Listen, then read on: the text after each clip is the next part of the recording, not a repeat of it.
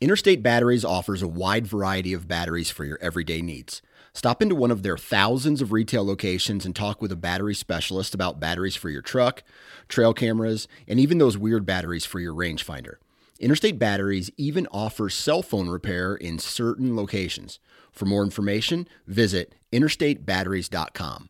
Interstate Batteries, outrageously dependable. You're listening to the Pennsylvania Woodsman, powered by Sportsman's Empire Podcast Network. This show is driven to provide relatable hunting and outdoor content in the Keystone State and surrounding Northeast. On this show, you'll hear an array of perspectives from biologists and industry professionals to average Joes with a lifetime of knowledge. All centered around values aiming to be better outdoorsmen and women, both in the field as well as home and daily life. No clicks, no self-interest, just delight in the pursuit of creation. And now, your host, the pride of Pennsylvania, the man who shoots straight and won't steer you wrong, Johnny Appleseed himself, Mitchell Shirk. Mitchell Shirk. Mitchell Shirk. What's going on, everybody? Thanks for tuning in to another episode.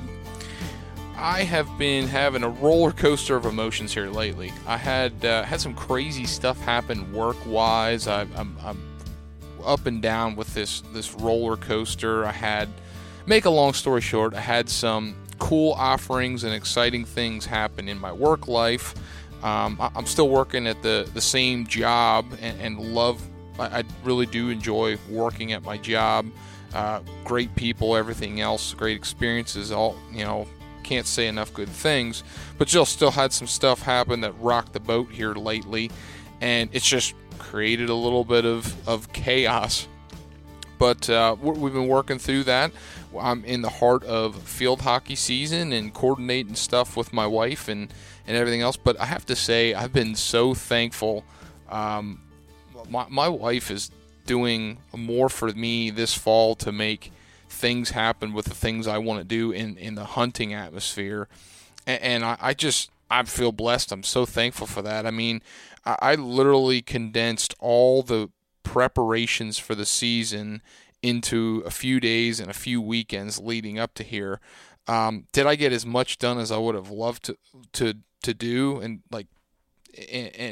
cover as many bases on property planning and maintenance and all that stuff? No, not even close. However, when I think about what in my mind qualifies as the bare essentials to get going and have potential at connecting at my targets, I feel prepared. I feel like I have a good chance. I feel like there's windows of opportunity that I have the mindset that when I go in, I'm going to be successful.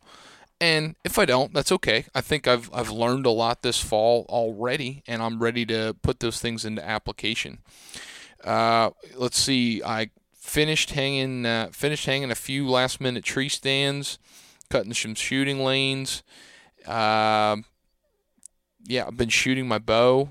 Nowhere near as much. This is like the least I've ever shot my bow leading up to hunting season in my entire life. But I have to say, mentally, I still feel confident. I think I've changed my logic in how I shot. I'm probably going to condense my range a little bit more than I normally have in the past because of that lack of shooting. But the mental focus that I have shooting, I feel good. I'm making good shot executions, and I'm hoping to relay that out here. I have these at work. We have these Flex Fridays, and where we try to shorten our work week up to have a 4-day work week and take Fridays off because we're a little bit slower this time of year, and we like to get that flexibility. So I've been trying to utilize those Fridays for something productive. Last week I was scouting with my good buddy Clayton at a ground that I've hunted since I'm 12 years old, and we were scouting with the mindset of just trying to find food for the fall, and hopefully that's going to lead to bear being there. The past 3 years, the acorn crop has just been terrible at this one location that we hunt. It has not been good, and we have not held the concentration of bear there like we have some other years. I mean, it's boom or bust, and the last few years it's been borderline bust. We've killed some bears, but man, it hasn't. It's been like you hunt hard for 2 days to see one bear, versus the years where there's a lot of food. we might have a bear in every single drive. And those are the years that I look forward to. And I wanted to scout that with him with the thought of rifle season, but more because I was just curious, is the food there to be valuable for me to put a sit in during the early season in October? With the time that I have devoted to hunt that time of year, is that where I want to put some time? And I very well might. I mean, what was unique, and I don't know if there's any merit to my logic behind this, but when I think back to the frost that occurred in May, there was a farm in particular that I got a call from that the landowner thought the farmer sprayed a herbicide and damaged a bunch of his planted pretty oak trees. And when we started looking at them, it was clear, after that frost, we realized that the trees that had the most damage were in the lowest topography, like in the drainages, the swales, stuff like that, the low spots where it would have taken the longest for that frost to burn off the next day. And those were the trees that had the most damage. So I kind of took the logic of maybe low spots are going to have a little bit more risk of damage from that frost. And then, the other thing, too, is if you've got a south-facing slope or if you've got some kind of topography elevation that's going to allow the sun to hit trees first, those are going to be the furthest along trees in the production. So things, trees that would have seen warmer temperatures or something like that in the springtime and then got hit by the frost, maybe they're going to have a lower production of mass crop than something that was farther behind. And maybe I was biased because of the places I looked, but I don't think there's it's complete hogwash, because I noticed there was some north-facing slopes and places that had more shade or would be farther along that had a higher production of acorns. We didn't really see much for white oak acorns and chestnut acorns, chestnut oaks, which are in the white oak family. It was mostly red oaks, but there was still acorns, so that excited me. The next 2 Fridays of these Flex Fridays, if I can make all work out and cross my fingers, I am planning to go down and do some more scouting in New Jersey. I'm trying to have the logic of just work hard, scout hard, and take it for what's best. I'm just not going to lie. I really want to kill a bear. The closer we get, the more I talk about it with people, the more I think about it, the more I look on maps and scout and just formulate. I haven't felt this level of drive and excitement for something in the hunting woods in a few years, and this is really eating at me. I really want to kill a bear this year with my bow, and now I'm even getting greedy, thinking, well, maybe there's a way I can shoot one in New Jersey, and then I'll come over to PA and shoot one and be like, I'll just be happy if I get one. But that's how your mind plays those kind of games on you. But that's what's new and happening with me. And with everybody preparing for season, let's face it, we all want to be successful. And when you have a successful season, we talked about meat preparation and butchering and things of that nature and what to do after the harvest. And we're going to have another after the harvest conversation on this week's episode. We're talking with Brian Good from Triple Trophy Taxidermy. Brian is, I've had some mutual interaction with over the years. I've gotten to know him. He's a heck of a nice guy. He's a fantastic taxidermy. His attention to detail is obvious even in the pictures that he posts on his Facebook page, but I've seen his work in person. I also had the privilege when I was younger to kind of shadow he and some of the people he worked with, and we talk about that a little bit in this episode and get to see the level of quality that's put into the work and the knowledge behind his work, and it's something I can greatly appreciate. And I'm hoping that I'm successful enough to have something to take to him this fall. But we're going to talk about, care for game, whether it's a deer, a turkey, a bear, whatever it would be, things to consider when you want certain types of mounts or poses or things to do. They're going to, first of all, help your taxidermist and keep him happy, which is ultimately going to end in a more quality product for you. And we just have some general hunting conversation. Brian's an avid hunter. He loves the deer hunt, loves the turkey hunt, loves all the same things you and I enjoy but he's an artist, and he brings his art into light in this conversation, and I think you guys can appreciate that. So let's hop into it real quick. Before we do, just want to give a shout out to our partners, Radix Hunting.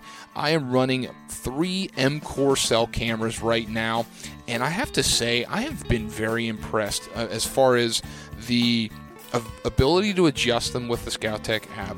I've been happy with the image response, and just their I'm not missing things. I mean, I did a little bit of testing on the camera that I have behind my house and trying to see if it would miss certain things, and I tried to replicate how a deer might approach this situation and see if there was a way that I could miss an opportunity. And every time that I did, I captured those images, and I appreciate that.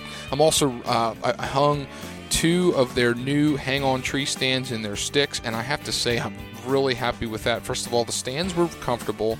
They were easy to hang. One thing I don't like about a lot of hang-on tree stands is they'll only give you one strap to hang, just the main strap. But I like that with the Radix stand. You have the main lead weight-bearing strap to put around. You set your tree stand to be flush with the tree and be stable. And then for added security at the bottom of the stand, put a ratchet around it and tighten it up and secure, just that extra level of assurance. But quiet. And the other thing I like with the sticks is they're separate sections. So you can cinch them in and really get them tight to the tree, and they're a lot more quiet. You don't have that clinking where you've got metal sections that go together. I like those sticks better than like a ladder stick that you put together and ratchet around the tree. So I've been really happy with Radix. Check them out, guys, radixhunting.com. Follow them on Instagram. Follow them on any social media that you have up. Just look up at Radix Hunting and you'll find them. A lot of great things coming from them. And that's not to mention, last thing would be their stick and pick feature accessories for trail cameras, whether it's trail camera mounts and adapters or things like that. And then lastly, guys, our shout out to Huntworth. Right now, as they speak, they have a 20% off sale going on right now. So check out huntworthgear.com. Right now, I am running the disruption pattern on the camouflage that I'm using. But I have to say, leading up into the season, I'm probably going to be running their moisture wicking base layer. And then oh my goodness, it's leaving me, their lightweight gear that they sent me. I'm happy with how comfortable it is. I wore it in turkey season. I really didn't perspire and feel like I was drained, even though it was 80 degrees on some of those turkey hunts. I was thrilled with the level of maneuverability that I had and just feeling comfortable when I hunted. That was something I never appreciated before in hunting clothing. I was always cheap, and I think you guys can appreciate that too. And here's your opportunity to get something that's highly versatile. You can get one set of medium weight or lightweight, and it can last you most of Pennsylvania season, and you can get it at 20% off. So check out huntworthgear.com. And with that, guys, let's get to this week's episode. So joining me today on the show, I have Brian Good from Triple Trophy Taxidermy. Thanks for letting me crash your party this morning in the shop. Sure, not a problem. Yeah, I was talking to you about this last year, and we never made this happen. And then I really wanted to do an episode with you because you do a ton of different taxidermy work. A lot of it's to this area, but some of it's not. I mean, you kind of do all kinds of North American stuff, right? Yeah, so definitely majority of the work would be local work. Now there are, like, for example, this past summer I would have done a javelina. I got in an ibex. So there's some customers that travel to hunt, but majority would be more local North American game. I also really enjoy doing predators, so I do a fair amount of those as well. You enjoy turkeys, I think, too. What I expect. So I try to save enough time to do some deer, save space for turkeys as well as predators. So sometimes that means saying no to some work so I don't get flooded with deer, so I still have some space for turkeys and predators, things like that. I'm kind of curious, how did you cut your teeth in taxidermy too? Because Like, I remember when I was younger, and you go through the whole spiel of what do you want to do when you grow up, and I always was an avid hunter and loved taxidermy, and I just think the coolest thing in the world is a wall that's just completely void of space because it's filled with deer heads. But I thought, yeah, taxidermy sounds cool, and I started learning about what it is, and I tinkered with it a little bit. I'm like, I am not the person with patience or the artist in me to be able to handle that. So I'm kind of curious how you got into it. Sure. So my first memory of that would be when I was probably 13. We had a taxidermist come to the school I was in, and he showed us the basics of taxidermy. And it was that day I was like, that's what I want to do when I grow up. I want to be a taxidermist. And lit a little bit of a fire under me, or an interest to do that. And I know sometime later, I don't know exactly what age I was, I shot a squirrel and I found in a catalog you can buy a taxidermy or a squirrel kit for taxidermy. So I bought that, but the squirrel I had to mount on the form that I got in that box, the form was too big, and I kind of gave up on it. I'm like, well, this isn't going to work. Mm-hmm. Now, I know, yeah, there would have been ways to still make it work to adjust the form, but I never did mount that squirrel, but still had that interest to be a taxidermist at some point.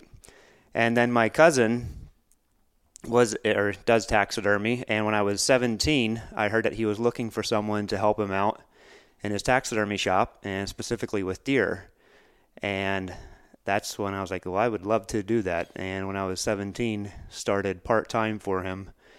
And, well, many years later, I'm still doing taxidermy, so that was where I started working for actually Canati Taxidermy. Mm-hmm. Which at one point was Wildlife Studios. Because yes. What was a funny story, we made the connection.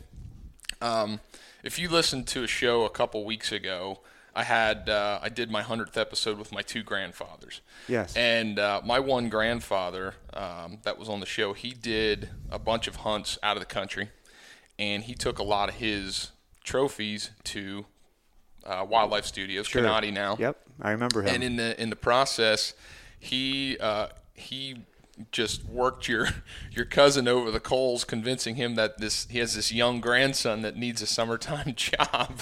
And I actually worked there at like 2 days a week or something like that. Sure. One summer, and probably caused your cousin some more gray hairs in a shorter amount of time. But anyway, it was neat that we made that connection years later, that I was there for a summer. I think you were there at that point, too, part-time. I would have been. Now, was that still Wildlife Studios at that point? Yes, it was. I actually don't. When was it that they made the switch? Because, that would have been, I was like a freshman in high school, so I was probably like 14 years old when that happened. So, you're looking, that's a while ago. Yeah. You're almost 15 years. Yeah, I don't remember what year it would have been. I'm going to say it's at least 5 years now that switched, but I know how time flies, and it might be closer to 7 years. I really don't know for sure. Right. But you worked there for quite a while, and then you've branched out now, and you've moved to a different part of the state, and you're on your own here. And mm-hmm. You work a lot of stuff. Every time I come to this shop, it's loaded with stuff in the showroom or the workroom here. Yeah. Yeah, I was a little nervous about starting on my own. I had a great job at Canati. I really enjoyed it. Got a lot of experience there. I was working for them for 15 years, so definitely had some experience there. The area we moved to, I had a few local people that knew I'm a taxidermist that nudged me a few times, like, hey, you really should consider going your own. Like, there's no taxidermist right around here.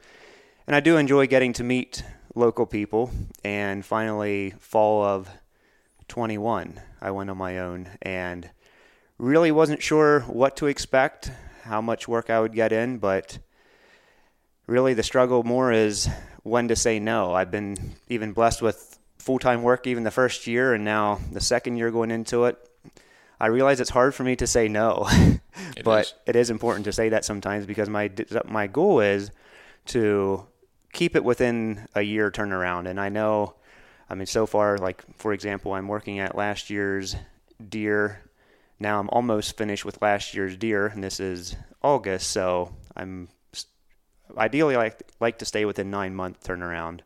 Now, some of the predators, I can't stay all within the 9 months, but I definitely want to do what I can to keep it within a year. So, been blessed with work. And that's a good way to have it. I'd rather have it that way than the other way, too. So, the big question, too, because I've had this conversation with our mutual friend Devon, and I've had this conversation with other people who do stuff hunting related as for career. Do you get to spend the time hunting you want to spend time hunting when you're doing something that revolves around your time in hunting season too? That's the challenge. That's a big challenge, actually. Now, well, last year it probably cost me a good buck, but we got to dive into that now. So it was the first week of archery. It would have been the second Saturday of archery. I had been scouting I called him the wide 10. He didn't have high tines, but he was a good 20-inch wide 10-point. And knew about where he was bedding, and we had a little bit of a cold front that Saturday. And before I went out hunting, I had a customer call me. He had shot a nice buck. He was wondering if I could skin it out for him for a shoulder mount. Well, I was like, sure, I'll make that work. He had about an hour drive, and he came down, and I skinned it out for him. And after he left, I'm like, I have time to at least slip out and watch that field edge where I thought he could possibly come out. Like, I figured if he would come out, it'd be that final minutes of shooting light. So I'm like, it's a fairly low risk to move at least to the field edge and observe that, and if he comes out, get a shot. And I went out there. I'm sneaking up to the field edge, and I wanted to glass it just to make sure there's no deer out there. And wouldn't you know, the buck I was after was standing 10 yards in front of where I wanted to be positioned at that field edge. I was pretty sick about it. Wow, that's the way it goes. Yeah. So he ended up moving into some taller grass, and I tried to make a move on him, but it didn't work out. And I did see that buck one time later during the rut, tried grunting him in, but he was on a mission. And that was the last I saw the buck. I did get a trail cam picture of him later, but I really don't know if he made it through the season or not. But I look back at that as like, oh man, if I would have, said no, would have it all worked out? Well, maybe not. But it is what it is. I'm like I said, I'm grateful for the business, but yeah, that definitely adds a bit of a challenge to trying to hunt and do taxidermy because you're busy at the same time. Well, yeah, I mean, you got to almost like cater your hours in a certain manner that makes it advantageous, and that's still tough when you've got a family too. Sure. I know we were talking in the past about some of the deer you've hunted and the pressure that you deal with on some of the places that you hunt. Are you better off trying to get one early and get it out of the way in most years, or is it not like that all the time? That's great if it works that way. So I am not strictly a trophy hunter like some guys are, and the properties I hunt a number of private properties, but the private properties are sometimes more pressured than public land because the properties that I'm hunting are mainly people that want the deer, farmers that want the deer shot. Some of them are enrolled in the red tag program, so some of these farms are getting pressured, throughout the summer even because of the crop damage. And then the private places, yeah, some of them just, I feel like I can't get back in like I can on public land and sometimes deal with a lot of pressure. So, yeah, I love it when I can get a buck early season. I've been fortunate to do that for a number of years, but it doesn't always work out that way. No, it doesn't. I try to do it every year because it seems like for me, the first 3 weeks of October seem to be the chances of me seeing a deer I want to shoot. And I've been fortunate. I've killed a bunch of buck in that time, some of my best ones. But, yeah, it doesn't always work out that way. Sometimes it doesn't. But, no, you and another thing, too, I've kind of learned, like, you enjoy deer hunting, but you kind of enjoy turkey hunting a little bit more, if I'm not mistaken. Well, I'm not sure where to put that. Maybe about the same, very, very close. I'm not sure which one I would rather be doing. But in the springtime, there's just something so neat about being out there, beautiful spring morning and hearing that gobbler, but it's also just a lot of fun out there in the tree, or I mainly hunt out of a saddle, but sitting out there as it's getting light, just it's pretty hard to beat as well. There's like a 4-week span in the year, right around April, May, where the only thing I think about is turkeys, and it's the greatest thing ever. Yep. And like I remember for whatever reason this year, like I was really in turkey mode, and even into early June, I was seeing birds. Like the first week of June, I was seeing gobblers with hens and strutting and everything else, and it still got me fired up. Yeah. And I was watching turkeys. I'm thinking, man, this is never going to get old. And then I was thinking about it yesterday. I was in a field and I drove up and went, oh, there's some turkeys, and then went about my business like it wasn't a big deal anymore. Sure. So it's funny because like it's only the greatest thing in the world during that time for me. Every other time, it's just all about whitetails. Yep. I've thought about that a number of times, like getting a picture of a gobbler in the fall when I have the camera set for bucks. Just doesn't do the same for me as, in the springtime when I'm after them. I completely agree. Well, I think about that too, like food plots. I've done a lot of broadcasting food plots, and you broadcast something, and within 2-3 hours, you've got a flock of turkeys on it, and then I'm cursing the darn things out because they're eating my food plot seed. It's not what it's there for. Yeah, they don't know that. But you've been pretty much a diehard turkey hunter for a long time. You try to turkey hunt annually, and you usually put 1 or 2 birds down. Am I correct?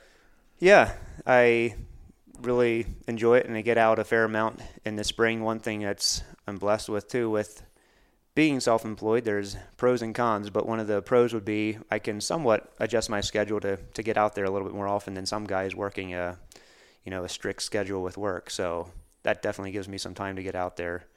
Yeah, how was your season this past year? Oh, to switch to something else? Is that a touchy subject? It was a tougher season for me than many seasons. Now, it was also good in many ways too. So I have 2 sons that now like to get out there some. And on the junior day, Carson, my second son, shot his first turkey, which was an incredible hunt. That was just a beautiful morning to be out there. So that was really cool. My oldest son later missed a gobbler. It was a disappointment, but it is what it is. Took off flying, and away he went. And, yeah, so in this area, we definitely don't have bird numbers like we used to, which is, for many parts of the state, that's the case. The numbers are a little bit lower. And, yeah, this spring, I did get 1 bird. I did not get the second bird. I had an opportunity, but I blew it. Oh, really? I shot a branch. I thought I was above it. It was a rookie mistake. He came in strutting. It was super thick, and he came in an opening. I'm like, I can take him there. I knew he's well within range. I lifted up my gun. I just shoot a 870 Express, bead on the end of the barrel, just a simple gun. Yeah, same thing I shoot. I'm like, I can take him right there. He lifted his head a little bit. He wasn't alert at all, but he just lifted up looking for the hen. And I shot, and he wheeled around and then took off flying, and I was just dumbfounded. I'm like, this was before I had shot any bird. This was the first week of the season. I'm like, what just happened? So I walked out to where he was. I'm like, how did I miss him? But I knew when he came in, there was a tree about maybe 10 feet in front of me that had a branch going out to the right. And when he came in, that branch was right there, but I felt I'd lifted my gun enough to get above that. Well, I walked back to that, and here I have a picture of it on my phone, but I nailed that branch like really hard. There was actually a BB still lodged in there. So I would say almost all my shot went right into that branch. In my line of sight, I thought I'm above it, but my barrel was a little bit lower, and being that close to me, that branch took the shot. Yeah, I think those stories haunt you more than you like to realize. It happens a lot. But you did say you killed the bird. You were messing around hunting with the bow for a while, too. You do that as much? I like to, so I have one spot, and now this spring it wasn't as good as some other years, but have a spot where a farmer lets me put out a blind, and in that case, I only have permission to turkey hunt it. He is a deer hunter, but he lets me turkey hunt, which I'm really grateful for. And he doesn't have many other people that hunt that. He has a buddy that hunts it some, but been blessed with, we took a lot of birds off of that property, and I've taken maybe 4 or so off of that spot with my bow. Now, last year I'd taken one with my bow at a different property that was outside of a blind. So that was a really fun hunt, trying to take a bird with the bow. That's tough. out How of the did that blind. happen? You need the right setup. At least it works a lot better that way. Yeah. In that case, I was set up right beside or somewhat behind a greenbrier bush, and I had a decoy set out really close to me just at the field edge, and I was back in behind the greenbrier bush, and I was working the bird. He was out in the field, and he would usually gobble when I called, which was really nice so I could know where he's at. And he slowly worked my way, and he could see the decoy. And when he was right along that field edge right beside the woods there, and when he got to maybe 8 yards or so, I could see glimpses of him coming right up to the decoy. And I knew as soon as he gets behind that greenbrier bush, I'm going to have to draw, and I'm going to have to be at full draw when he steps out, because there's going to be a point when he comes past that I'm going to be way too visible. But fortunately with the decoy, that was a huge help in that scenario. He was locked in on that, and he comes strutting right behind that greenbrier bush, and it was not quite a point-blank shot, but it was probably a 6-7 yard shot of him in full strut, no clue I was there, and shot him, and he took off running. And I felt like I should have hit him good, but I wasn't exactly sure, so I jumped out from the position I was just to look out in the field further, and by that time he was expiring already. He maybe ran 15 yards and just piled up. Oh, that's awesome. I look back at that hunt. That was, any bird is special, but taking one with the bow outside the blind was one of the more memorable hunts. I was on a kick for the longest time. I could not kill a spring gobbler with the bow in PA. Now, I know that's very specific. I killed, I think 2 in Virginia in the springtime, and I've killed like 2 or 3 birds in the fall in PA while I was deer hunting with the bow. Sure. But for whatever reason, I just would always choke and mess up in PA trying to kill one with the bow. And I did the same thing this year. Okay. I had birds in a field and got myself situated behind a giant brush pile and did the same thing, kind of called him to a point where I'm like, yeah, I can shoot him there, and shot. And when I hit him, I heard it, and I was like, well, that sounded good. And he kind of ran over, and then all of a sudden he like took off sprinting down the hill. And I'm thinking, don't tell me I wounded this bird. And I like ran across the field and got to this edge, and I'm looking down the hill, and I'm like, he's got to be like, I'm thinking he's going to be under a log or something. And I'm looking, I thought, I can't believe I don't see him hobbling because he was hurting. And I'm looking, I'm like, doing the whole scan. I start scanning closer to me. All of a sudden I look, and I'm like, holy cow, this is a blood trail better than some deer I shot. Oh, wow. Okay. And I followed it down. He was laying dead under a tree branch. He was dead instantly. I was like, and he went like 40 yards. Wow. Like, that surprised me. But yeah, there was something special about shooting one outside of a blind like that. Sure. And it was just a Jake, but I didn't care. It was the first one with the bow, and I feel like anyone with the bow is fun. Yep. Well, congrats, man. That's an accomplishment. It's something. It was definitely fun. Like I said, it's just something about chasing turkeys. But I know I want to bring up and go back to turkeys. So, I mean, you said, I remember talking to you, you said you really enjoy mounting turkeys. It's just you probably don't, do you get a lot throughout a year? So this spring was the most I've ever got. It was, I believe, 17 for life-size mounts, which at that point I realized I got to start saying no, because no to future birds, at least for this point, because they take a lot of time. And again, I try to gauge how much can I get done within a year, and I don't want to just take in too many. I really didn't expect to get in that many. So that's enough for me where I'm at right now for a year.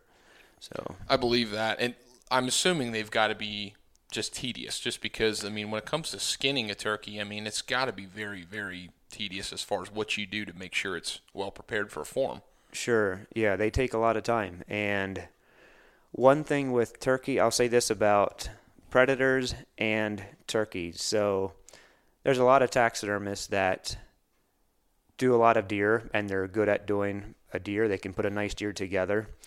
There's a lot of taxidermists that aren't as, they don't have quite the, what word am I looking for?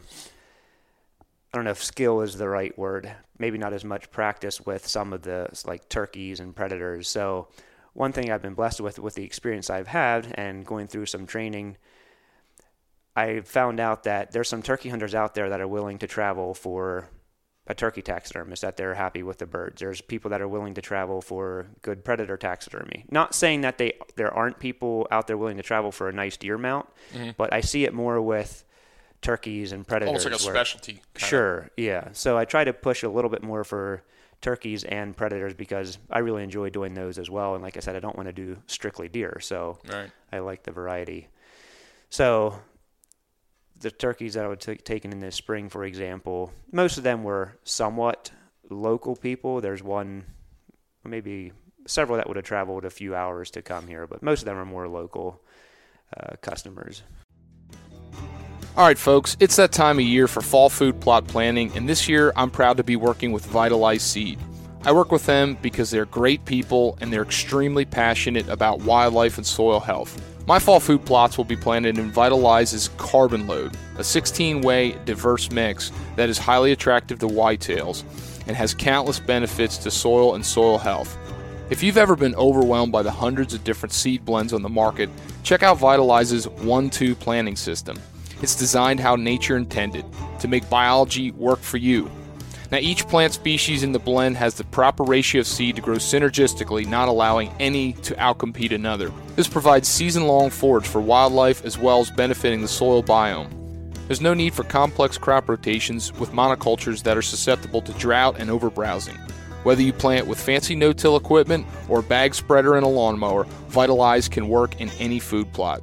For more information about Vitalize and soil health practices, visit vitalizeseed.com and be sure to follow them on Instagram and Facebook.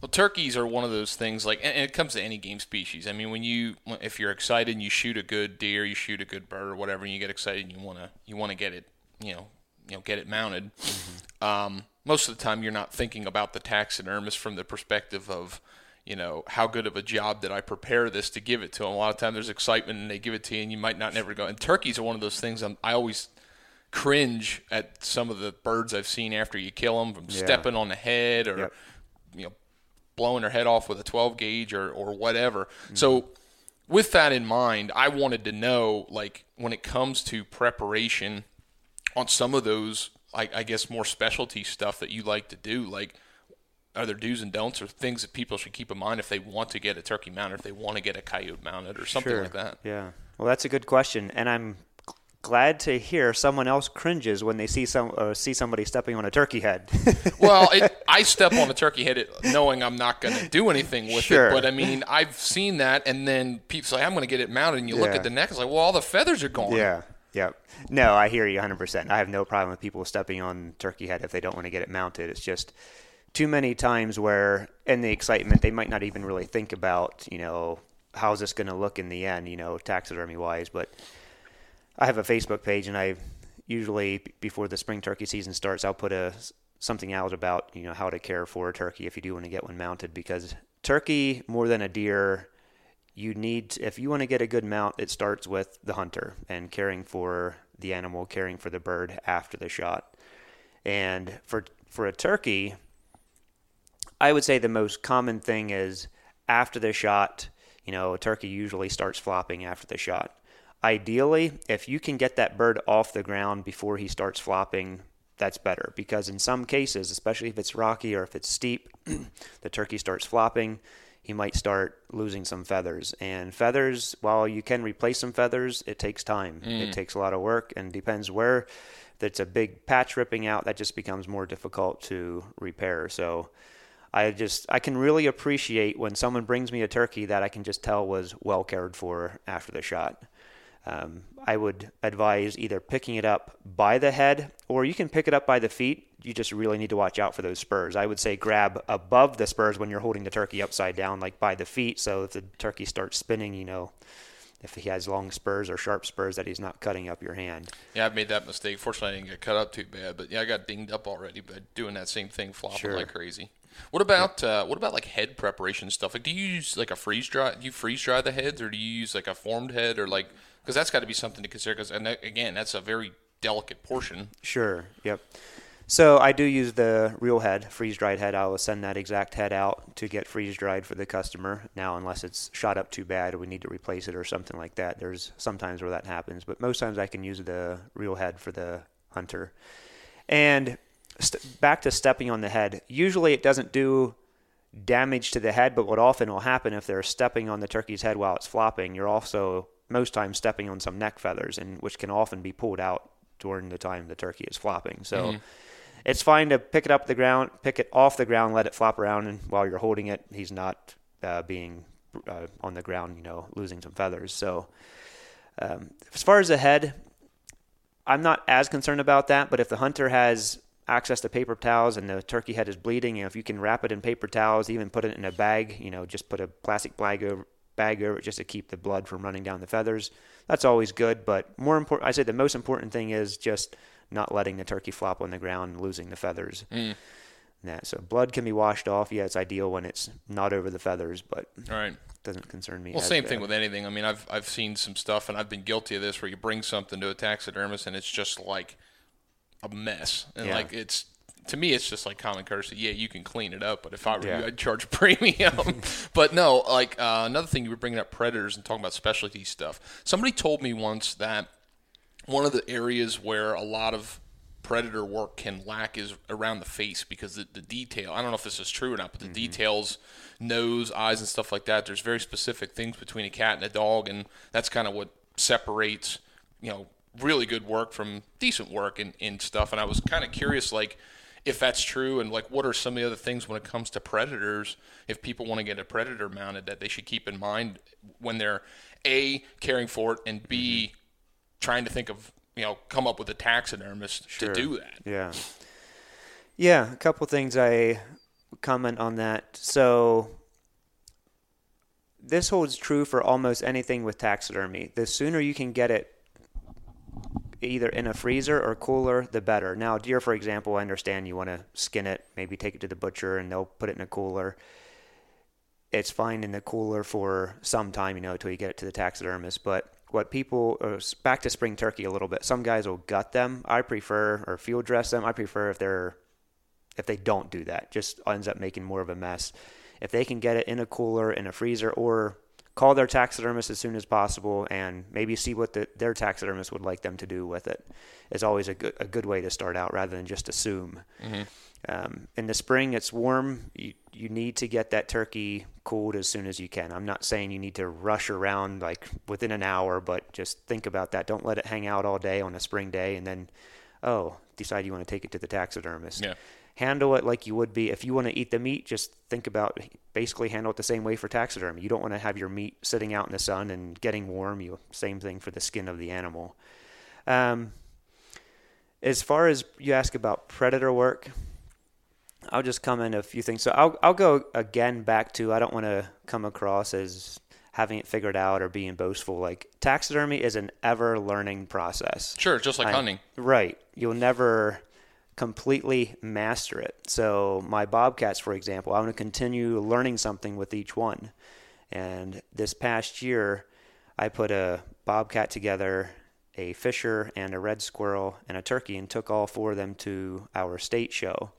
And that was the first time competing, and it was a really neat experience. I was grateful for the opportunity.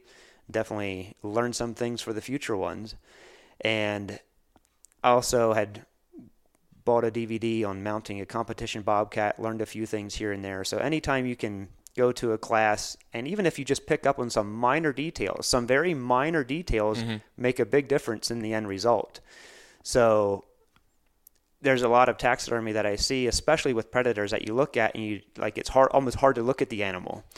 I just seen a post someone had about getting their bobcat back from a taxidermist. I don't know where it was, but they were extremely disappointed with the way it looked and were wanting some opinions.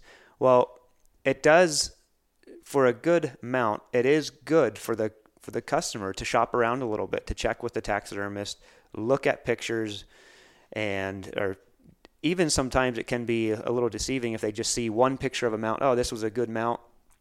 Well, did they have help putting it together? Or did they do it on their own? Or is this consistent with their work? So a lot of things to think about when shopping around. If you really want to get a good mount, again, especially for your specialty stuff, whether it's turkey or bobcat or fish or whatever it is, make sure the taxidermist is consistent with putting out nice work.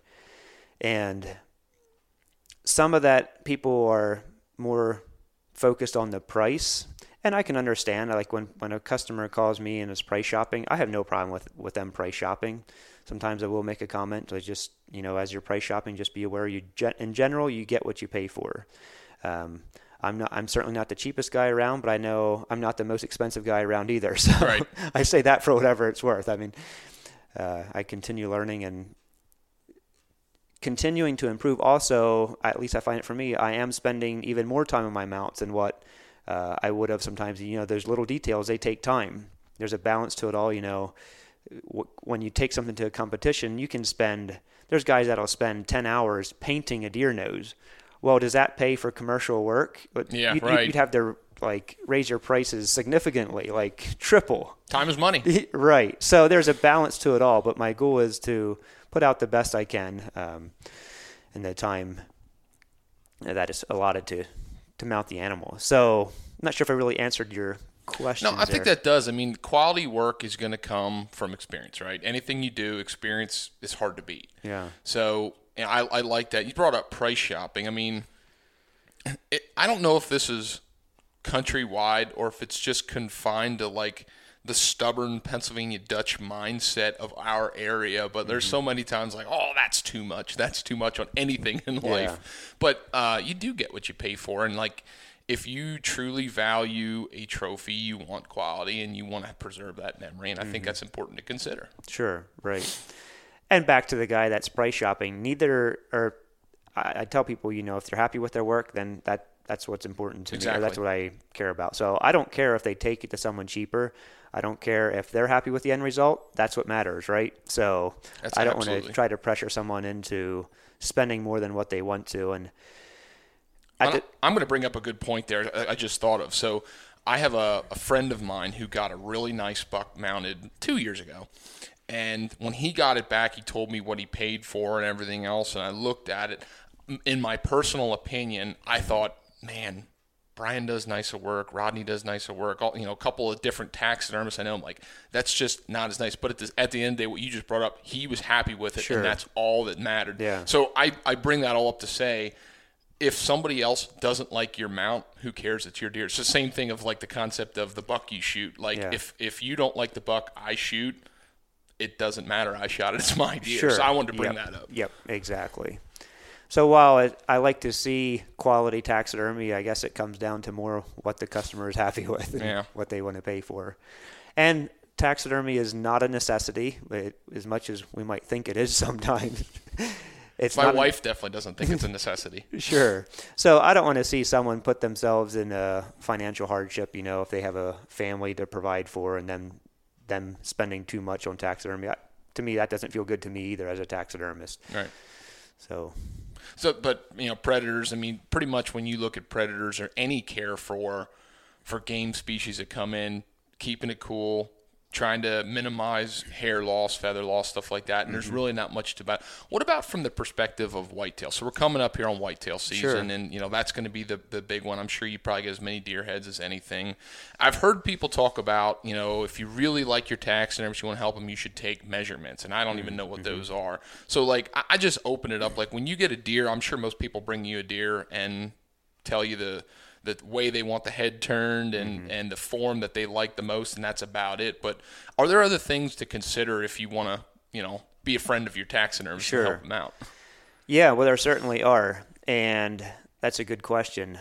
One of the most common mistakes I see on a deer, for example, is in the skinning process, a lot of hunters don't realize how much brisket is on a shoulder mount. Now, I know our listeners can't see what we can see right here, but you can see the briskets on these deer. Every year I get deer that are brought in with a brisket that was cut too short. And maybe for the listeners to give them a little bit of a visual, when that deer is skinned, usually make an incision down the belly, some guys will take it all the way up into the brisket, like between the front legs. Well, if for a shoulder mount, you want to stay back a little bit. You don't want to go up into that brisket and cut directly in between the front legs. The other thing people will do sometimes, they'll cut down the front side of the front leg and go straight across leg to leg. When you do that, that removes all the brisket from that cape. And a lot of butcher shops are familiar with, how to skin for a shoulder mount, but even sometimes they make mistakes too and cut down. Basically, you do not want to cut straight across from front leg to front leg for a shoulder mount, or you're going to remove too much of that brisket. If you go around to the back of the leg, you have that white hair and brown hair meeting. There's a hair pattern change there. If you cut directly down the front side of the back side of the front leg and angle that back to where you made that incision for gutting the deer, which leaves all that brisket, that skin between the front legs, attached to the cape, the neck of the deer. You really want to leave that attached to the deer. So it can be fixed, it can be sewn back in, but it just makes extra work for the taxidermist. And you can see that sometimes. Right. If it's a short-haired deer, it's extremely hard to hide that 100%.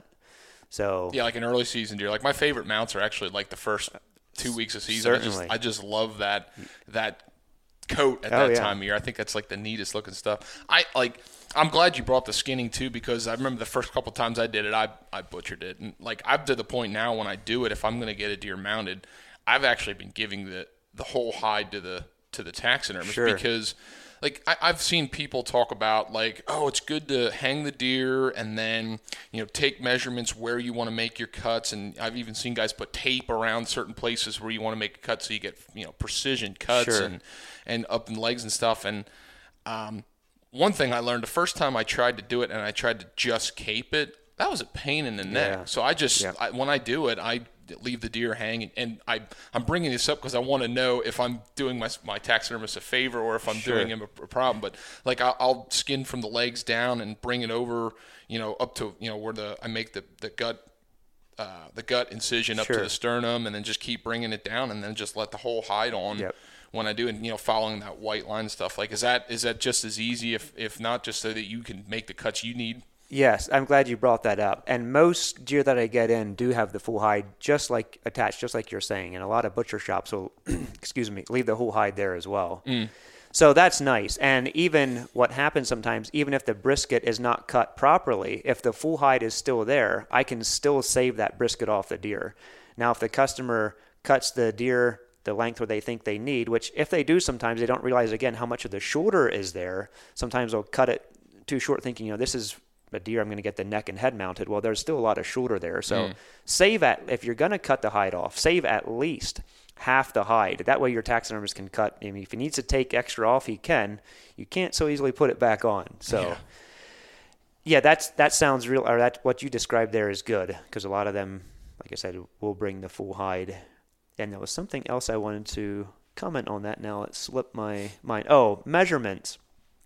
You brought up that, and that's a good question. And some taxidermists may say differently than what I do, but I personally, when a customer takes measurements and gives me their measurements, that doesn't mean a whole lot to me. And here's why. I don't mind at all if they take measurements, but measurements I've found, like when you're talking little measurements, say eye to nose, well, where exactly was that tape measure held on the eye to nose? Like that makes a difference whether it was used with the calipers or just a measuring tape, where they started and stopped. Nose to burr, like even though they can get fairly close there, I'm talking burr of the antler. Mm-hmm. Most times when a deer comes to me, the head's still in, I can take those measurements. Now, if they take neck measurements, even if I don't have that, if they just bring the head and hide to me and they tell me how big the neck measured, well, where exactly they held that tape makes a big difference. So do they hold it an inch behind the neck, 2 inches, 3 inches, because your neck keeps getting bigger as it goes down? Also, sometimes, the customer, wants the biggest amount possible, so they might stretch it a little bit. I've come to the place in the experience that I measured a lot of deer capes, probably 1,000 or so, or probably beyond that. I'm comfortable with letting the skin tell me what size that neck needs to be. So I don't want to say never take any measurements, because it can't hurt anything, but to me, I don't look at it as, this is, now I can get a better mount now because I have these measurements. So again, I guess I would suggest people ask their taxidermist, do you want me to take any field measurements or not? And if the taxidermist does, they can guide them through some field measurements. Now, in the case where, say, the deer is taken out of state, and sometimes a hunter will take it to a local taxidermist just to have it caped out and then brought to their taxidermist, a more local taxidermist, it can be helpful for an eye to nose measurement. And if it's taken from another taxidermist, I'm going to take that as a little bit more accurate than, say, the hunter, not to just discredit the hunter, or just to not believe the hunter, but as a taxidermist, a little bit more exactly where to take those measurements. That makes a lot of sense. Even with the eye to nose, I can gauge off the skin now with experience, what that skin is telling me, what the eye to nose length really needs to be, what the neck length really needs to be. So that makes a lot of sense, and that was good, because the other thing too I've heard people talk about was like taking a measurement like from the tip of one of the antlers to the nose to get a gauge on where that angle is of the rack. And you can see that if the skull is still attached within the deer Right. if you're doing that finishing process. And here again, I have a visual here that the listeners don't, but I can gauge a lot just by looking at that skull plate where those beams need to be in alignment with the head, looking at where the skull starts to, or the eye socket is or on the skull. So that tells me a lot too when I go to set the antlers. Well, how much more difficult does it make it for you as a taxidermist? Like, let's say somebody shoots a buck and they put it on a board for years, or they just keep the rack for years and they got rid of the hide. But for some years later, they look at it and they go, you know what? I'd kind of like to get that mounted so they get somebody else's cape on it. Mm-hmm. Like, is that a bigger pain in the neck, or is it still like if you've got a cape, you can just form it to that cape and it still looks preserved? So you want to get a cape ideally that is proportioned to the age of the deer, the caliber of the deer. So that's going to be the biggest thing. You don't want to put a 140-inch deer on a year-and-a-half-old buck cape, or it's just going to look funny because you can't. It's you just can't going to fix be that. Yeah. Right now. No, to answer your question, a short answer would be no. That can easily be done, and I've had that happen sometimes, even for guys that get a mount and they're not happy with it. They want to get it remounted. I'll get a replacement cape for them and put their antlers on that. Now, ideally, you want to get a cape too where the mass on the antlers was similar. That's tough. You can adjust it. You can make adjustments where trim it a little bit bigger or make it a little bit smaller, but it's good to have one that was close just to make the process a little bit less grueling. Sure. Yeah. Good deal. Well, hey, this has been good. This has been fun. Am I missing stuff when it comes to taxidermy that we ought to let people know about when it comes going into fall? I'm just thinking out loud. Like, I was thinking about preservation. I was thinking about, good cuts. We talked about that. What are some other things that maybe I wouldn't think about from a taxidermist perspective that would be good for people to know about going into fall? Sure. Another area that maybe I'll address is dragging a deer. So some hunters, especially if they're hunting way back in, now there's a lot of hunters that are starting to pack their deer out, skin it themselves. While that can be great, they might not be dragging it and rubbing hair off, but the more hunters that are skinning their deer, if they're not familiar with where to make the cuts for a shoulder mount, you get a little bit more. You can get more capes that are not cut properly. But again, it can be simply fixed by, if they have any questions, or there's YouTube videos, or again, I would say call your local your taxidermist that you use and get some pointers to them. Rather think about it beforehand rather than an afterthought. Again, thinking about the more you care for the mount, or the more you care for your animal after it's harvested, the quicker you get it cooled, skinning properly should end in a better result for the finished product when it's on the wall, the better the hunter cares for the animal. So back to dragging a deer. Some people, again, don't thinking about, or they in the moment they're focused on getting the deer out of the woods, and they might be attaching a rope behind the head or on the neck of the animal and just dragging it. Well, what happens then if you're dragging it that way, those shoulders are going to rub the rocks. You drag it across logs. And how many times have you been in the woods where it was obvious where someone drug a deer out because there was hair left behind? Where every rock you could see the hair left behind. Those shoulders, if you're going to drag a deer, if you're going to drag a deer and you want a shoulder mount, you got to keep those shoulders off the ground, because you risk breaking hair off. Well, it will happen if you're dragging the shoulders. You're going to be damaging the hair. So keep that in mind. If you're dragging a deer, really any distance, because all it takes is one rock and you really hit a rock hard and the shoulders on the ground, well, you're going to leave hair behind and it's going to show on the mount. Yeah, now you bring that up, I had that happen to me. It was the biggest buck I'd ever killed at the time. I'd killed him with a rifle opening day of rifle season, and where I shot this deer, it was one of those where it wasn't that I was lost, but I didn't exactly know where I was at and what the best way was to take this deer out. And when it started, like, I shot this deer and was looking at him like, this is my biggest buck. I'm going to get it mounted. And I started dragging the deer, and it turned into an all-day into the night event until I got it out. And it came a point in time where the cape meant nothing to me, and I ended up getting a European. Yeah. I just did a European on it, but there was stuff. And another good thing you brought up, and we didn't even talk about this. I'm glad you brought this up. Talk about dragging and losing hair. Bear are a perfect example of that. Like, I'm fortunate that the group that I've bear hunted with, every single bear we kill, we carry out for that very reason. Sure. Yep. And I wanted to share this with people too. I learned this method. So a lot of people, I've seen videos on YouTube and stuff. People kill a bear in PA and they drag it out like a deer, and that makes me cringe, because if you want to get a rug or something, like that's rough. But I learned another method that if you have less people, it does a good job. Like if you want to get a rug, I had people like they took a large log, maybe 4 to 6 inches in diameter, and put it under the front legs of the bear across the chest, and let the head drape over the front, and tied it up really good. And then you could get 2 people on that and lift it up. And the only thing that drags lightly is the back inside part of the back legs, which aren't going to be as important for the rug, so to speak. So that was one thing I learned from a dragging perspective. Like that actually worked really well the first time I did it. And I was looking at it the one time, I was like, this is actually easier than when we carry them out, because we've carried them out like we actually use a stretcher sometimes. We'll go back to camp, get this stretcher, put the bear on the stretcher, and you can get 4 to 6 guys on it, and it works great. But some of the mountains you carry it through, it's rough. But that's just one. You brought that up, and I wanted to bring that up with bear. Sure. Yeah, I'm glad you did.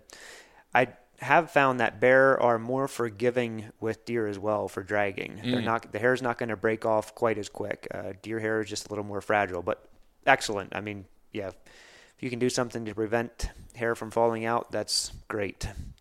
And another thing, too, I saw this mistake. The first bear I ever killed, when I went to the taxidermist, there was another guy there that skinned his own bear.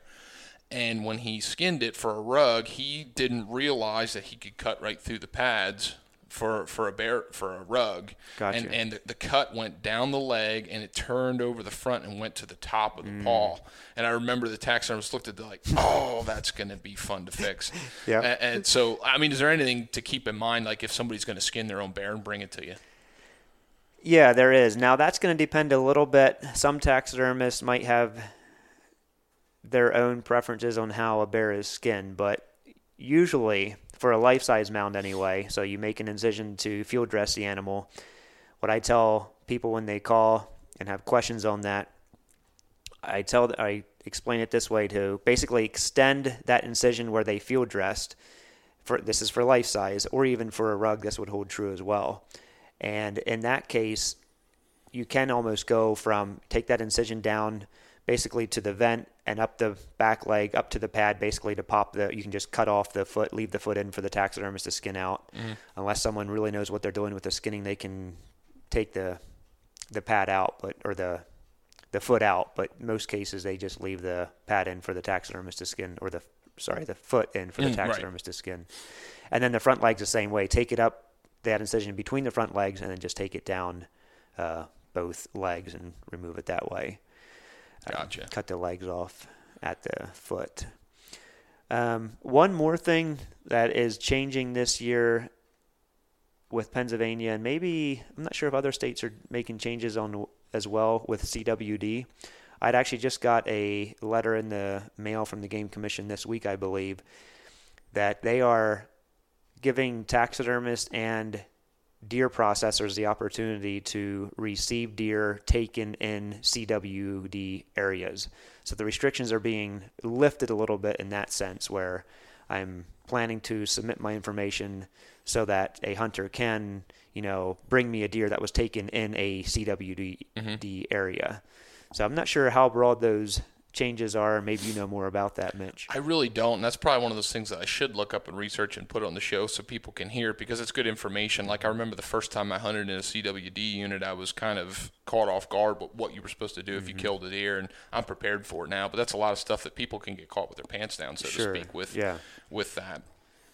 But no, this has been great. I think this was really helpful. I'm kind of curious, so going into hunting season, anything you're excited about this fall? Well, this summer has been, I would say, busier than any summer I've had before, and I've observed some fields as it was getting dark in the evenings and seen some bucks out in fields, but unfortunately I have 0 cameras out yet. We're putting an addition on our house, and with the taxidermy load that I have, I'm just focused on trying to get as much done before hunting season starts. So as far as what I'm focused on, I have 2 sons this year that are wanting to do some archery hunt or deer hunting as well. So I know my time in the woods will be a little bit less than some years, but I'm still looking forward to it. It's just, personally, I wish this was June yet just to get some more work done, but it is what it is. I know what you mean. That off, like, it happens every year. It's just, I just said this again on another podcast. Like, I just see it getting shrunken down more and more at your time. Like, I'm doing stuff to my house and kids and family, and it's just like the stuff you used to do in preparation gets harder and harder. And I think that's why I enjoy the podcasting aspect of it, because I get to talk to a lot of people who live very similar situations and still find a way to be successful year in and year out. And or maybe what it does is maybe their success as far as the deer they harvest have changed. Maybe that's changed and it's not the way it used to be, but their perspective and their outlook on the phase of life and how they handle that mentally, like, that's really helped me because, I mean, I've had times where it's just like I'm acting like a little kid, like not want to throw a temper tantrum because I'm not doing what I want to do. And at the end of the day, like, it's this much of, it's such a small portion of life. So that's one thing I've enjoyed from that avenue. But yeah, you've got a family, young kids and everything else, and that's it's a walk of life that changes stuff. But I'm still hoping that I shoot something to bring to you this fall. Yeah, well, that would be great. And I'll say this yet too. We talked about predators and turkey. I really enjoy trapping as well and going after predators, and that's something that with my children growing up, that's something they're taking an interest in, and I love going out on a trap line with them and taking them out. And last year over Christmas break when they had off of school, we had ran a trap line for raccoons. Well, not just raccoons, but we were targeting raccoons more than other animals. And I'll say this yet, with the turkey numbers, and I mentioned the turkey population declining, there's, in my opinion, too many people hanging up their traps because the fur doesn't have value to it. And I look at it as we do need to manage your fur bearers. And I think the raccoon population in many areas is way too high. And I wasn't aware for many years how devastating raccoons are on turkey nests.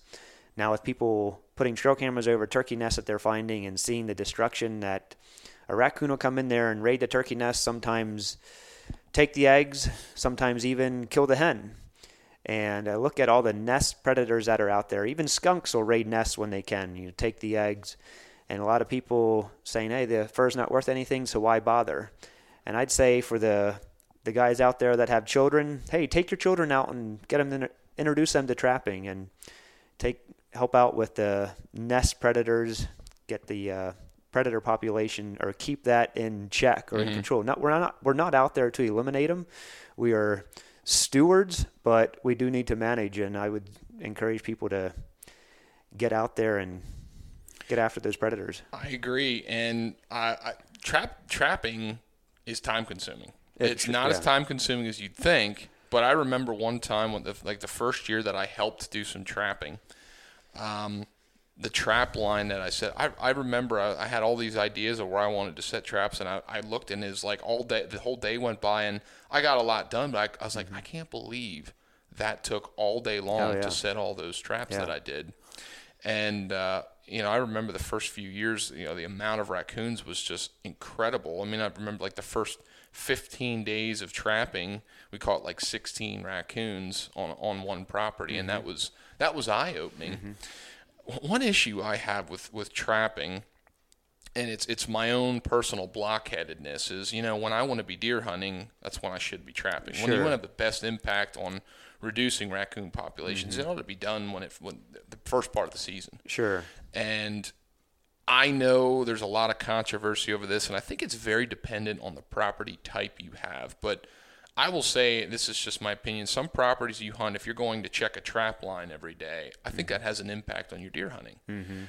Not every property. I think there's properties that might be mixed agriculture that you can do early in the morning with a truck and stuff like that, because there's a level of traffic there that deer get used to. But I've hunted mountain properties and stuff where you start going around with an ATV consistently and there hasn't been an ATV used or a truck or something like that, I think some of the deer that has an impact. Not all of them. Yeah. And like I said, are you going to avoid the landscape of every single deer in the area? Well, no, because some deer do get used to it. I mean, I've seen that, but there's others that you don't. And I'm just so mentally, it's just such a mental blockade. Plus, that's a busy time of year in the first place. Yep. And then when I do get time to trap in the wintertime, if you've got snow cover, like it's hard to catch raccoons sometimes and like make the major impact. And I think it closes somewhere around a little after Valentine's Day, like the 25th or something. Somewhere in that range, yeah. I've noticed some states are opening and extending the trapping season towards fawning season for raccoons and stuff. And that was one of those things that, like, I keep thinking, like, I would love if we had that opportunity, because I think, like, from February up until fawning season and nesting season, like, I would have time to do that, and I would love that opportunity. But, yeah, I mean, it's got to be a labor of love, because I hate skinning. I really don't like it. The idea of fleshing raccoons makes me cringe. But you brought up a good point. That would be one of those things to incorporate your kids into. And that's some of the reason I mentioned it. With the stage of life where I'm in with my family growing, my children, that's something I can easily do outdoors. Just take them along at least some mornings, even if it's not every morning. Still include them some in the trap line, something they enjoy. And, at the same time while controlling some nest predators. And I'll say this too. Trapping is something I enjoy. Not everyone enjoys it. I enjoy it, and I do it for several reasons. It's something I can do with my children, but also thinking about nest predators. And I hear you on it's a busy time of the year to do that yet, and I feel the same thing. So I try to go after, I enjoy deer hunting, especially archery hunting, and trapping overlaps with that. But usually, if I can get my buck in archery, I then shift a little bit to trapping and get some traps out there. And I'll tell you this yet, Mitch. Well, trapping season runs a lot longer than deer season, so after rifle season is over, you still have opportunity. Yeah, but there's late season. You missed that. Your tags are full by then. So. Some years they aren't. Last year I had a lot of full tags, and I still was like itching to go deer hunting. It was like January 28th, and I'm still trying to shoot. I'm like, what am I doing? I shot a bunch of deer. Like I know I have a tag. It doesn't mean I need to, but no, you're absolutely right, Brian. You're absolutely right. I'll say this. So I don't want everyone to feel like, they need to be out there setting traps. I mean, no, not everyone needs to do it, but there's too many people that have just hung them up because their furs aren't of any value. But I think we got to look at it from a different angle and do it for the sake of predator control. Well, yeah, and when you talk about wildlife and being a steward of the land, there's a lot of topics along that discussion, and one of the topics that I'm planning by the time that this episode airs, I think a lot of those episodes will have already dropped. But when it comes to habitat and managing deer numbers in the first place too, because as you said earlier, some of the places you hunt have pretty good deer population, and a lot of farmers want to see the deer numbers reduced. And I've said this many times that many farmers have a mindset of the carrying capacity being lower than what it can handle, and many hunters have an idea of the carrying capacity being over what it can be. And I think somewhere in between is where the deer population is or could be. But one thing when you look at mixed ag, farmers have agricultural fields that are manicured, invested in, produce high quality forage that deer can eat. So obviously that's already an attraction. But the landscape itself, when you look at the same age forest across many of these valleys, the amount of invasives that have crept in, closed canopy again, there's so many things that we don't have the level of quality native browse and vegetation to withstand populations that we have, and therefore there's certain areas of the state that I think we're okay with the population because they can go to ag fields. Sure. That's just my personal observation. I see places because I've been to a lot of farms where I'll go out, bean fields are just absolutely devastated, and you look and there's 60 deer out every single night, and maybe those 60 deer are healthy. But they're also healthy at the expense of a farmer. Sure. So I bring all this up to say, when you bring up about trapping to be a good steward of the land, I'm not saying we need to shoot every deer, but keep in mind, what else can you do that's going to improve the quality of the game you hunt? Not everybody has that opportunity. Not everybody owns land that can manipulate stuff, but if you've got the ability to remove invasives, manage the overstory, and do things that are going to promote quality things, it's the same concept as trapping. Sure. Yep. So, and I just had to bring that up. Sure. Yep, that makes sense. Well, hey, before we close this out, tell us a little bit more where you're located. Tell us a little bit more about your setup here, and how people can follow you, get in touch with you, that kind of thing, if they're interested in doing some taxidermy work with you. Sure. Yeah, so located in Ringtown, Pennsylvania, and I do have a Facebook page, Triple Trophy Taxidermy. You can find me there, and also a website, tripletrophytaxidermy.com. And yeah, so I am a one-man operation, so as I said before, I try to somewhat manage how many animals I take in so that I can keep my turnaround time within a year. I know what it's like from a hunter's perspective. They're ready to get their trophy back, shortly after they drop it off. And there's a lot of people that already have the mindset of, it's going to be a year, because that's a lot of times that's the case. Now, there's some taxidermists that are less, and there's some taxidermists that are over 2 years behind. To me, that would overwhelm me. I don't want to get to that place, so that's why I try to manage a little bit how much I take in. So even my plans for the future are to still try to take in a variety of deer, and I really do. The only thing I do not do is fish. I don't accept any fish. I don't have much experience in that, and I have plenty of work the way it is, so at this point I'm not accepting any fish.